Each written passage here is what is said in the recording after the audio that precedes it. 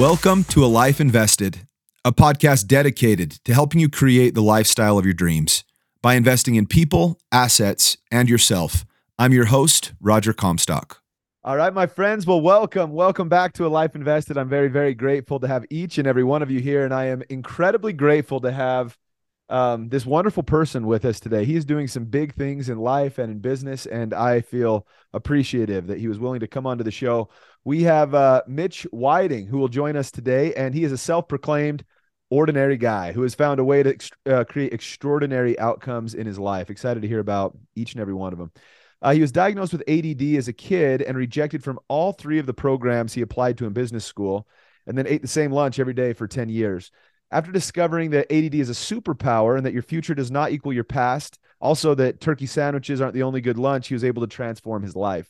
Mitch ended up graduating from the very business school he was rejected from, landing at the largest company in the world, climbing Mount Kilimanjaro, marrying the girl of his dreams, becoming the father of two beautiful children, competing as an endurance trail runner, starting and scaling his coaching business to multiple six figures, and realizing helping others become more of who they really are was and is his greatest passion. And so thank you so much for being on the show, brother. Grateful to have you here. Yeah, I'm so grateful. This is so fun. It's so fun to spend time with you, to see you in real life, even though it's virtual. It's just good to be together. Dude, right back at you, man. Right back at you. Tell me really quick, and the listeners as well, if they're wanting to learn a little bit more about who you are and what you're doing or building, where's the best place for them to go? LinkedIn. I create almost daily content on LinkedIn. A lot of good stuff there. It's for me, that's one of the best places to engage and have community. And so I'm on there. It's me constantly chatting back and forth in comments, just connecting. So if you want to connect, find me on LinkedIn. Great. Yeah. By the way, if you don't have a LinkedIn, it is such a great place to be networking with individuals. And so highly recommend first that you get a LinkedIn. Secondly, that you go follow our good friend here, Mitch Whiting. I follow him on LinkedIn, and he does put out some exceptional content, stuff that'll help you be happier and more fulfilled in your life. And so make it a priority to do that. Tell us a little bit about what you're doing, Mitch.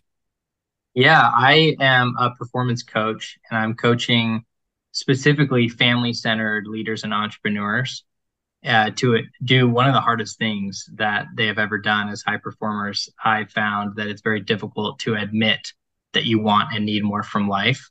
And so I help them to admit that they want and need more from life, because something at an unconscious level about admitting that we want more, when you have, a beautiful spouse and kids and, maybe a high paying job, you've done really well in your career. You may have the house or the community that you've always wanted to live in. You may have a relationship with God. You may have friends and family that love you. And to admit that you want more often feels like we're not being grateful for what we already have. But I found that true abundance is to appreciate with gratitude everything we have now and have open arms for all the abundance that's still meant for us. And from that place of admitting that we want and need more, I then help them become the man or woman that they're meant to be, so they can do two things specifically: be happy with themselves and deeply present with their family. I absolutely love that. Sounds like a very meaningful and impactful message that you're sharing with people and helping people to live by. How did you kind of stumble upon that? Was it something that you had struggled with previously, and so you were able to overcome that, and now you feel like it's something you want to push out, or what made you land there? Yeah, what I found was that many people, and who is now my ideal client, the people that I serve, they are challenged by the fact that God, family, friends, health, hobbies are their number one priorities, but that work remains their number one priority in practice. And they think that they have a commitment issue or a focus issue or a grit issue. And that if they could just rise and grind, get up at 5:30, get their workout in, read 10 pages, connect with God, have breakfast with the family, then they could go to work and be totally focused and committed and have grit and determination to get their projects done, get their email to inbox zero, so that they can just put it all aside and go home and be deeply present with their family. But they often find that almost none of that happens on a consistent basis. And so the mistake they make is they set goals to commit and to focus and to have some grit to show up in the way they want to show up. And they prioritize intensity over consistency and end up burning out. And they end up worse off than they were before setting goals, because goals only work for 9% of people. And they end up asking themselves, what's wrong with me? Like, why can't I just be consistent? Why can't I keep the promises that I've made to myself? And the real problem is not that they have a grit or commitment or focus issue. It's that they're spending a significant portion of their time in a state of stress, anxiety, overwhelm, self-doubt, hesitation, procrastination, judgment, shame, and comparison. And if they could get that time back, then everything changes in their life. And that was my story. That was absolutely my story. That's how I got into this. Was I was at the doctor's office getting a allergy shot in my rear end because it snows pollen in Arkansas. It's pretty brutal. And I was at the doctor's office, and the doctor asked me a pretty simple question that ended up being one of the most profound questions that changed my life. And it was, on a scale of 1 to 10, how stressed are you? I know for a fact she didn't think anything of it, but as I thought about it and all the things I was grateful for, right, that it was hard for me to admit that I was living a stressed life because I had so much gratitude. And I said, probably 2 out of 10. And my wife was with me, who is so authentic and so precise. And she said, are you kidding me? You're like a 9. And it hit me so hard. And it was like that moment where you're sharing your love story and you have differing details between spouses, and it's really awkward. And it was that times 1,000 where I was like so off on my own well-being. And I was talking to a mentor shortly after that, and he said, you're Mitch Whiting. You love people like I've never seen. You are a high achiever. You're this, you're that. But do you realize you view yourself as a wounded bird? And it was the second data point to know that I wanted life to be different, and that I wanted and needed more from life.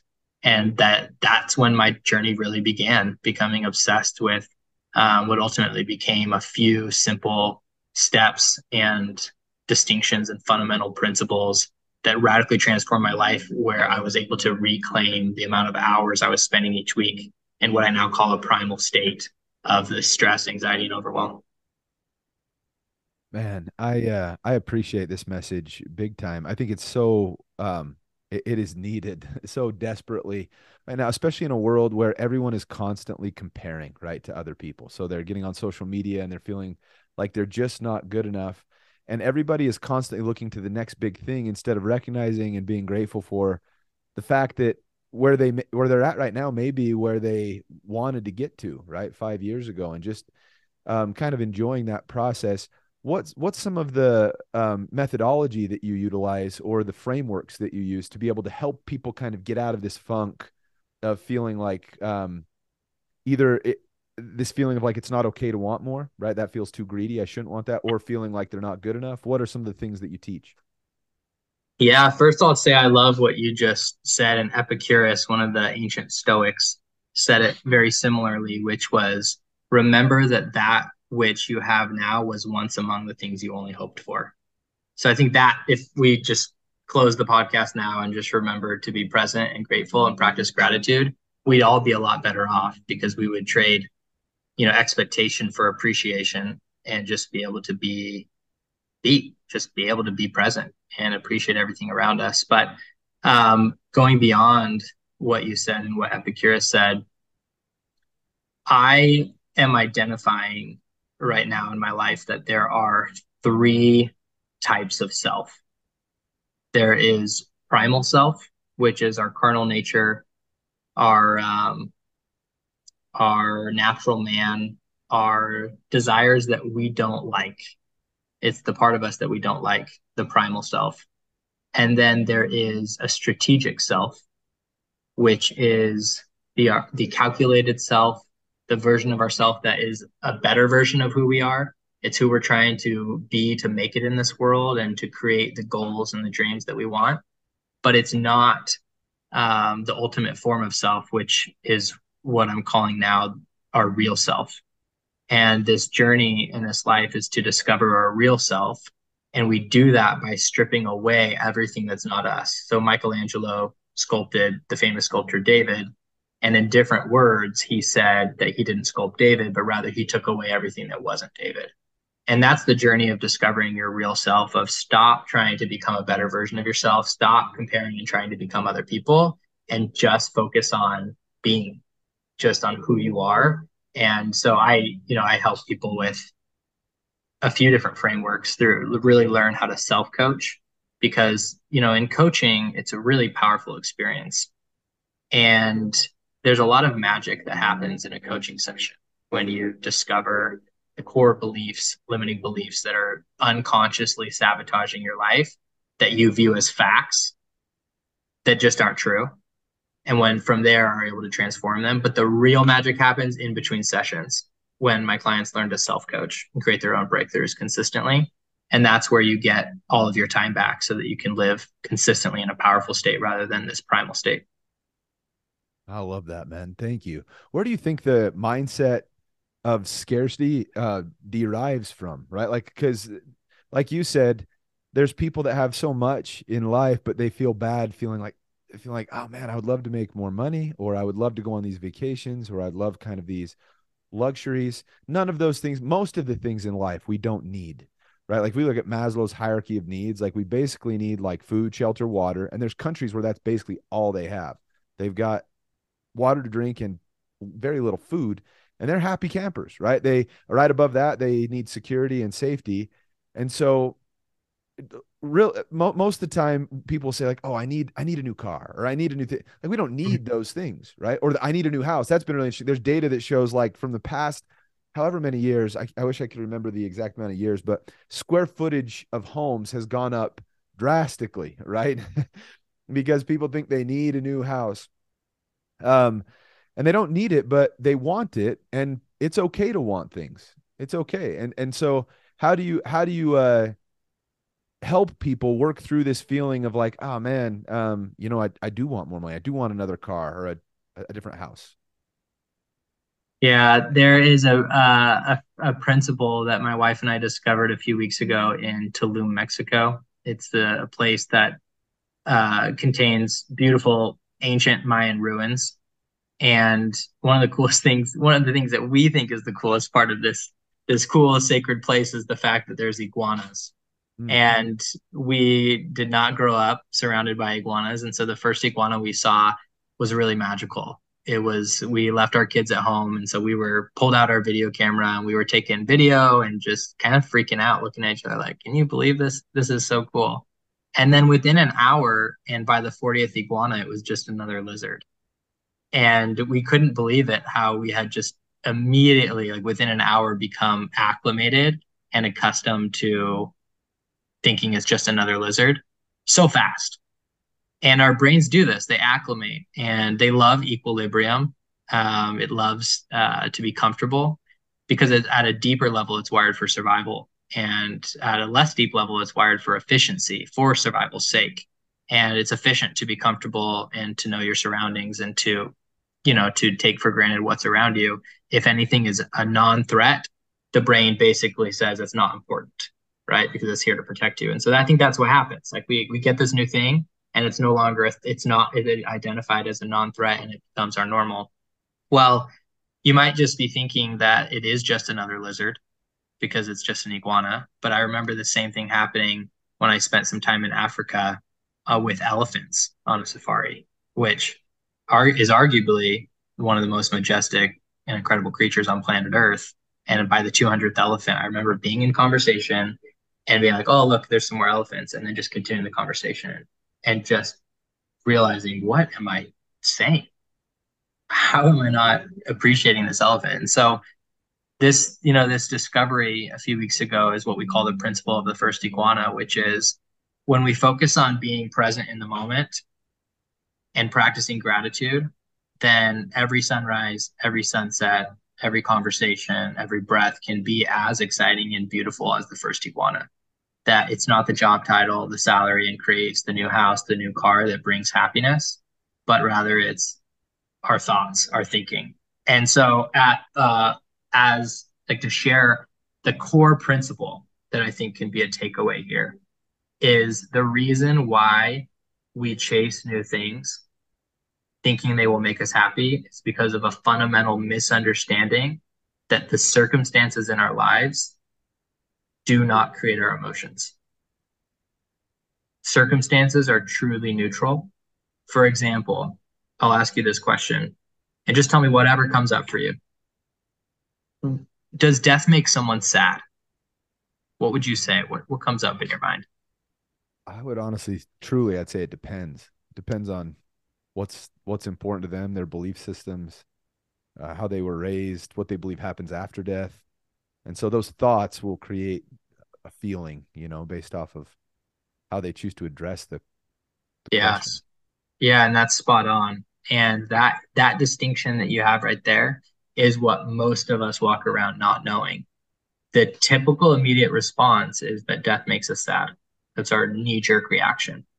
And if somebody that you love deeply passed away a few hours ago, but you don't know about it, how do you feel in this moment? You wouldn't feel anything.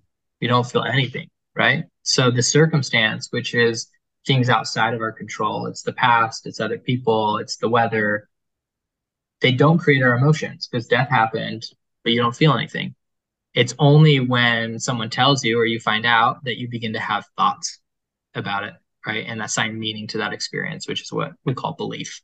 And when you have beliefs and thoughts, it's your thinking that creates your emotions. And so it's the thinking of what the new car will bring, what it will mean about me, or what it will mean about my life. It's the new house and what it might mean to my kids or my family. But it's not the circumstance that ever truly brings us happiness or sadness. It is always our thinking. I love that, Mitch. Yeah, I'm gonna dive deep for just a second here. I think it's interesting. We're talking a little bit about maybe where some of these limited or limiting belief systems derive from in people's lives, and I think unfortunately we're programmed, right, as kids based off of what we're watching. What's entering our mind is programming the way that we will look at or perceive our perceptions and our paradigms, and our parents telling us certain things or the schools telling us certain things. All these affect the way that we view the world. And what's interesting is a lot of people grow up. I'm a religious person. I'm LDS, and I believe God wants people to have abundance. I know that's the case, right? But a lot of people believe like money is the root of all evil, right? It's a bad thing to have, and that stops them from getting more. And one of the things I think that's interesting is that if people follow Jesus, because he's the man, the guy was a legend, right? He's the best of the best. One of the things he says is like, ask and you shall receive. What do you want? Because I think of the way that I feel when I give something to someone, and it's the best feeling ever. Someone says money can't buy happiness. They haven't given enough away, right? Like it makes you happy to give it away. It's really, really good. But Jesus, if I love to give, how much more is he going to want to give? God, he loves to give. And so he's basically saying, don't just ask me what you need. I know what you need. Like he literally says, what do you want? There's no caveat in that verse that's like, hey, only ask me for the things like you need to survive and then I will grant them to you, but only what you need. He says, ask and you shall receive, just very open-ended. What do you want? Right? In life, it's very open-ended. Seek and you shall find, knock and it shall be opened unto you. And then one of the things that really struck me as important, and I want to kind of dive deep into this with you, because this is super important. Whether people say it's God or the universe, I believe it's God. But if we look at Matthew 14, it's very interesting. Jesus just had one of the worst days of his whole life ever. His best friend just passed away, John, his cousin, beheaded. He just got news, just like you said, got news. Man, that affected him because they were good friends. And he wanted to be alone for just like 1 second, right? So like he starts to walk away and everybody starts following him.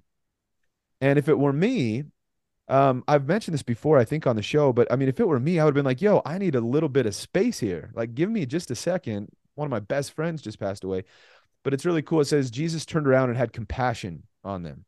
He sees these people and he was really good at regulating his state, right? His emotional state. He was super good at it.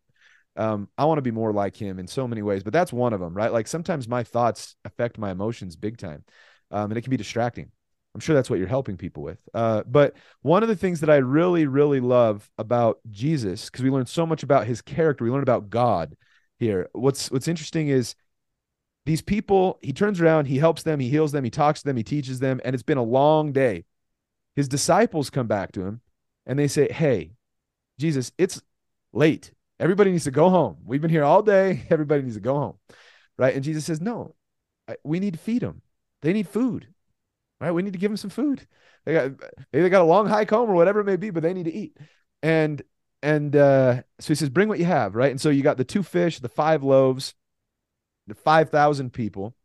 I want to talk about abundance because this is so cool to what you teach. But these people bring what they've got, not a lot, not a lot, not even to feed 10 people, right? 2 fish, 5 loaves, tricky. But what's interesting is he says, basically, bring what you've got, bring everything that you have, and he multiplies it big time. And that's where the story usually stops for people, right? They're like, "Oh, cool. He fed 5,000 people with 2 loaves or with 2 fish and 5 loaves."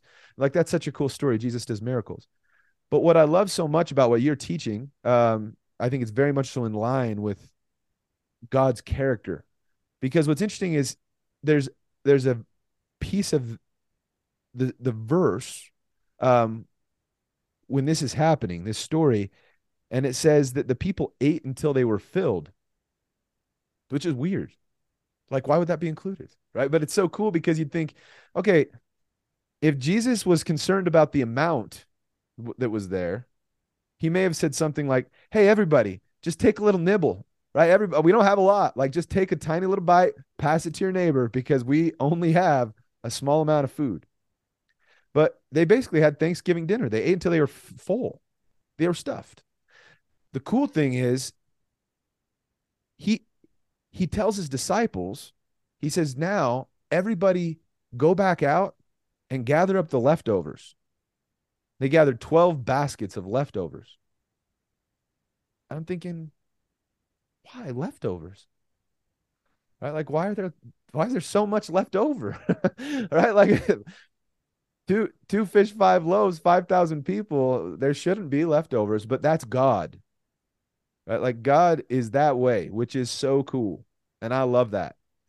And so I love this whole idea of what you're teaching people about. Like, it's okay to want more.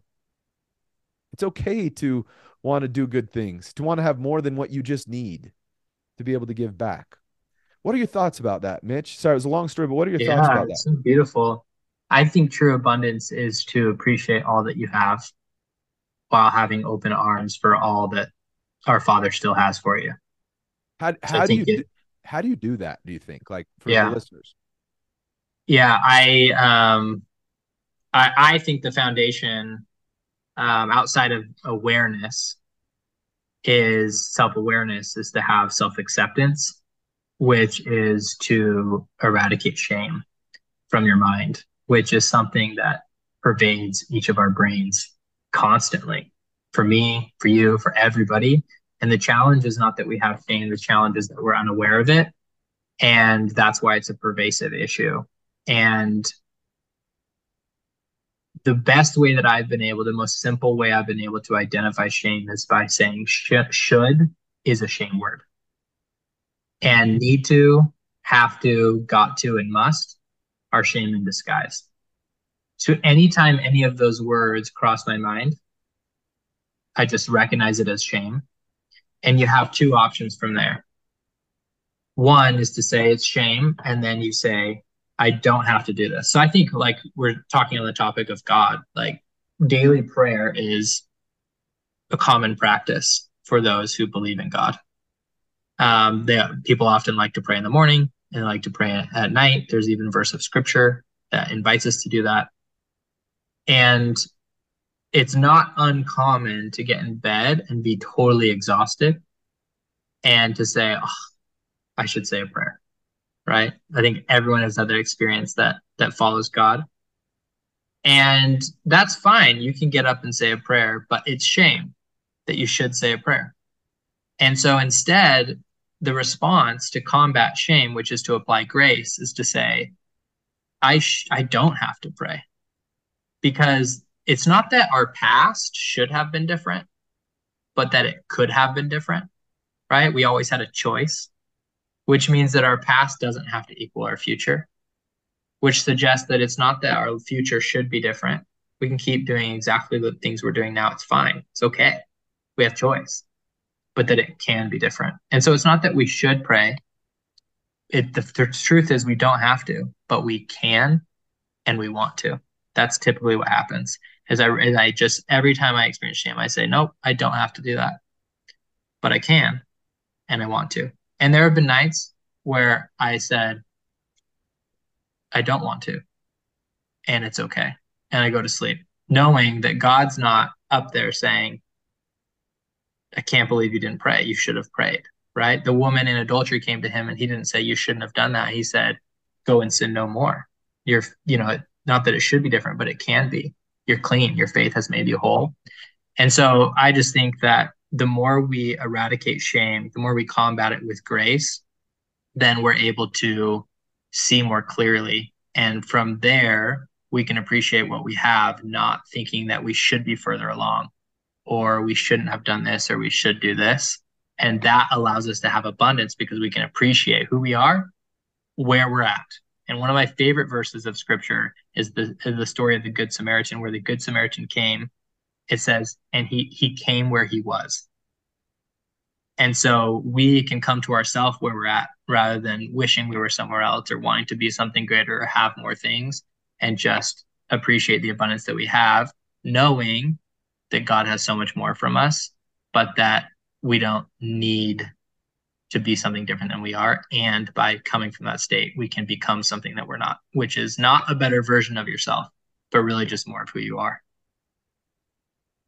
I like that. I also love your kind of ideas around like self-awareness and learning who we are. Like you mentioned, as you've gotten old, like one of the things that I really appreciate about you and me we're not old, but as we grow older, as we grow older, we learn new things. And as I learn more, I recognize how very little I really know, and I become more self-aware about all there is out there.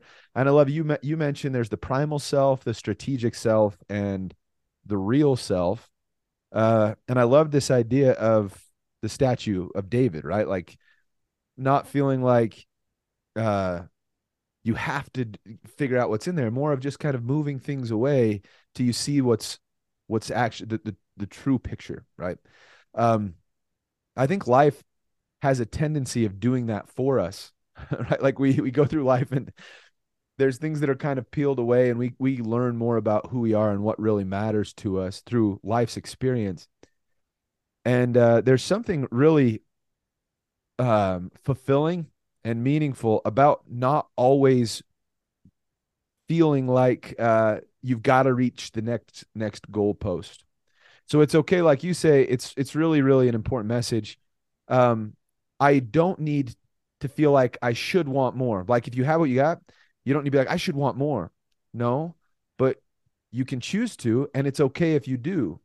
And it doesn't mean that you have to wait for happiness, because that's the challenge I think we're in today, especially in our society, Mitch. And I think you're probably seeing this too in your coaching, but I think we live in a society where people are just hyper focused on wanting happiness in some future experience. And Right? Like it's like, achievement. yeah, when I get this, I'm going to be happy. When I get Yep. this job, when I get this pay, when I have these kids, when I had whatever it may be. And so it's this elusive rat race that people are on. They're like little gerbils in a hamster wheel constantly their whole lives. And if they chase it their whole lives, they'll never get it. So they'll get to the end of their lives feeling like, man, I wasn't happy because I was always chasing this feeling. Right. And so I love what you're explaining, this idea of like, and I mentioned this actually in my last podcast with, I think you're actually in his group. We had John Moore from Here Brotherhood. He was on the show, and we talked a little bit about this, but there's a great book called The Gap and the Gain. And I think Mhm. people need to be able to feel like, man, where I'm at right now, this is really good, and I'm going to keep progressing and moving forward. I really like what you talked about with how should is a shame word. How did you come up with that? And is that something that you kind of teach people as well? Yeah, it's very foundational to my coaching because I don't believe we can see ourselves clearly until we come to this place of observing with fascination curiosity and grace instead of judgment, guilt, and shame. It just clouds our vision. And what happens is when we do not see ourselves clearly through the lens of grace, which is where clarity comes from, then what ends up happening when we learn to start observing our mind, which is required to transform our core beliefs, we have to have awareness if we're ever going to change. That from this dirty lens of shame, we judge ourselves and we shut off the process, because I think it's Brooke Castillo that talked about this analogy of observing your mind. For most people, when they start, is like opening up your brain, turning on a flashlight, looking around at your thoughts, and seeing an unsupervised toddler with a knife sabotaging your life. And we start to judge ourselves and say, like, I can't believe I think that about my wife, or I can't believe, I did that. I shouldn't have done this. I should be this way. Like, I'm not keeping promises to myself. Like, I'm a failure. When am I going to be good enough? And all these shameful, judging thoughts come. So what do? Nobody wants to clean up after an unsupervised toddler with a knife. It's scary. So we shut off our brain, we turn off the flashlight, and we leave, and we go now do something to avoid feeling something or thinking something, which is called buffering.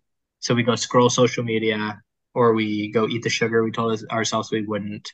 We go overeat. We go watch Netflix, which all of these things are totally good, just not as a form of avoiding feeling something. And when you are able to feel any emotion, then there's nothing you can't do.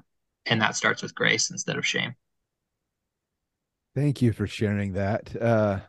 Boy, I really, really appreciate that. And I really also like, maybe we'll have one more question here, Mitch, maybe one or two, but I love the idea of not associating meaning to certain thoughts. So there's a great book. There's lots of great books about these kind of ideas. One is called The Untethered Soul by Michael Singer.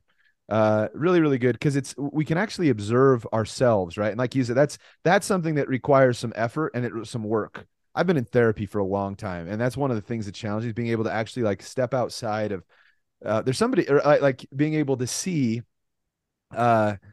what's going on inside of our minds, and not to get enveloped in kind of the wash. There's a monk, it's Thich Nhat. I can't remember his first name, but really good. One of the things he talks about in one of his books, I wish I could remember it, but he says oftentimes, because I love what you've taught us here today, Mitch, it's so good. Oftentimes we kind of get enveloped in this. If there's a waterfall, just imagine, those that are listening, imagine being at the bottom of the waterfall where all that wash is, right? All that, say it's a 200-foot waterfall with gallons and gallons of water coming down, and you're at the very, very bottom in that kind of white mess, right? You're trying to breathe, come out, it's hitting you, it's a lot of weight. That's stressful, right? That's not very peaceful to be there. It's like, oh man, this is not good. But if now imagine there being like a cave behind the waterfall, and being able to simply sit inside of the cave and observe just the water falling, right? Just to be a quiet observer of what's happening. And you'll learn a whole lot about the waterfall that way. And in our lives, it's a really important thing that you mentioned and that I love. We don't have to associate meaning to a particular thought. If a thought comes in, and that's where shame comes too. Somebody will have a thought and they're like, oh man, I shouldn't have thought that. That's bad. Now this is bad. And this is so, all these things that just cause this tailspin, right? But if they're just able to simply remove themselves from the thought and recognize that's not who I am as a human, that thought was there. It passed just like the droplets of water, right? It passed. That's interesting, right? It doesn't mean anything about me, right? As a person, just an interesting thought. Doesn't mean I should or shouldn't or am or am not, just a thought, right? And that really makes a big difference, huh? It really speaks to one more book. James Allen wrote As a Man Thinketh, and he says, your mind is a garden, your thoughts are the seeds. You can grow flowers or you can grow weeds. So out of those thoughts, we can choose kind of what to ruminate on, and whatever we ruminate on will kind of start to blossom. And those could be weeds or flowers, right? And we really want to focus on the flowers, and so I sure appreciate everything you've shared today, Mitch. I wish you were here in Utah, dude. I'd like to hang out with you. You're a good person. You're my kind of person, dude. I love everything that you're sharing and what you're doing for people. You're making such a positive impact in people's lives. Let me ask you maybe two more questions. I'll let you go. But number one, if you could give advice, this is one of my favorite questions. I love it. If you give advice to the 20-year-old Mitch, what would you go back and tell him? Mm.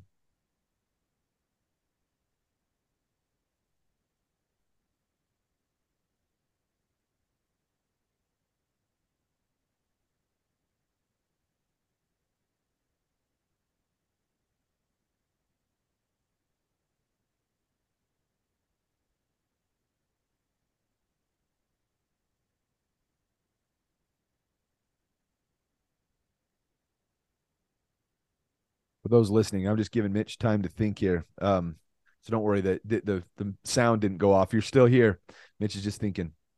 Yeah, there are so many things. I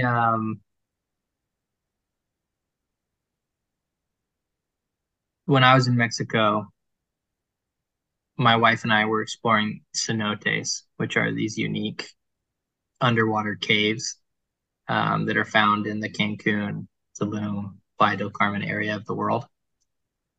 And we're about a mile in, and the guide invites us to turn our lights off on our headlamps. And he turns his flashlight off, and we're in pure darkness. And it was really cool, really surreal to be in true darkness because it's not something we experience with the amount of light pollution that we have in these days. And the fascinating thing about the human brain is that darkness provides a unique opportunity for our imagination, which I think that there's a lesson in there, right? In our dark times, we can imagine a greater future that can create empowering emotions because we've talked about earlier that our thoughts create our emotions. But what I experienced is that my eyes immediately started seeing the cave around me, which I knew was not possible because I was in true darkness. And after, about 60 seconds of this, of just seeing this cave around me, it started to fade. But I realized that I was getting a headache as it faded because I was still trying to see it. I wanted to see it. And I realized later that a lot of our pain and suffering comes from trying to see what's not meant for us to see. This idea that we are not okay with living in darkness and that we have to know the path and we have to fight and hustle and grind to achieve the thing when our pain can subside, which is what happened for me. My headache went away as soon as I focused on being in the moment. And I closed my eyes and I focused on my breathing. And I had this deep appreciation for what it meant to be alive. And my wife was next to me and I heard her breathing and I felt this deep appreciation for her and my family. And then I heard the other people in the cave with me and I felt this deep appreciation for community and all the people that I love. And then I felt this deep appreciation for light and for the color that it brought in my life and for the people's faces that I could not see now, but that I could remember and the people that I love. And this peace didn't come because I was experiencing anything other than just being in my own soul, in the silence of my own soul, and just being present. And sure enough, like a few minutes later, after experiencing this true darkness, our guide turned the light on and he showed us the path out. And there is so much purpose in the darkness, in the pain, in the suffering, in the adversity that we experience. And as we become okay with it without judging or shaming ourselves for struggling or for not being perfect, then we can just focus on our breathing and being in the moment. And from there, the light will illuminate the path. God will guide us, mentors will guide us, family and friends will guide us. And it's coming. Everything's coming for you. Everything good, everything beautiful. The future is bright. And we can live in darkness in the abundance of what we have, even if it's very little, knowing that there's so much more abundance still coming for us. I love this. Thanks so much, Mitch. I'm gonna see if I can find this. Oh, here we go. Yeah, this is great. Um, this is perfect. This guy named Lao Tzu. It's just perfect as far as what you just explained. We tend to just constantly be in a hurry in life, don't we? And it's just like miserable to feel that way. Like I got to be doing this right now. Like I got to do this and this and this and this. Millions of things all the time, every day. We can't sleep because we got to do more, right? We wake up and we're tired because we couldn't sleep. We we want everything now because that's what we're conditioned to feel and believe, right? And so I love that end kind of point you just shared, like everything good is coming. I just want to share a very, very quick story and then end with one question, because this is just so important. I'll share the story and then read this quote by Lao Tzu. It's so good.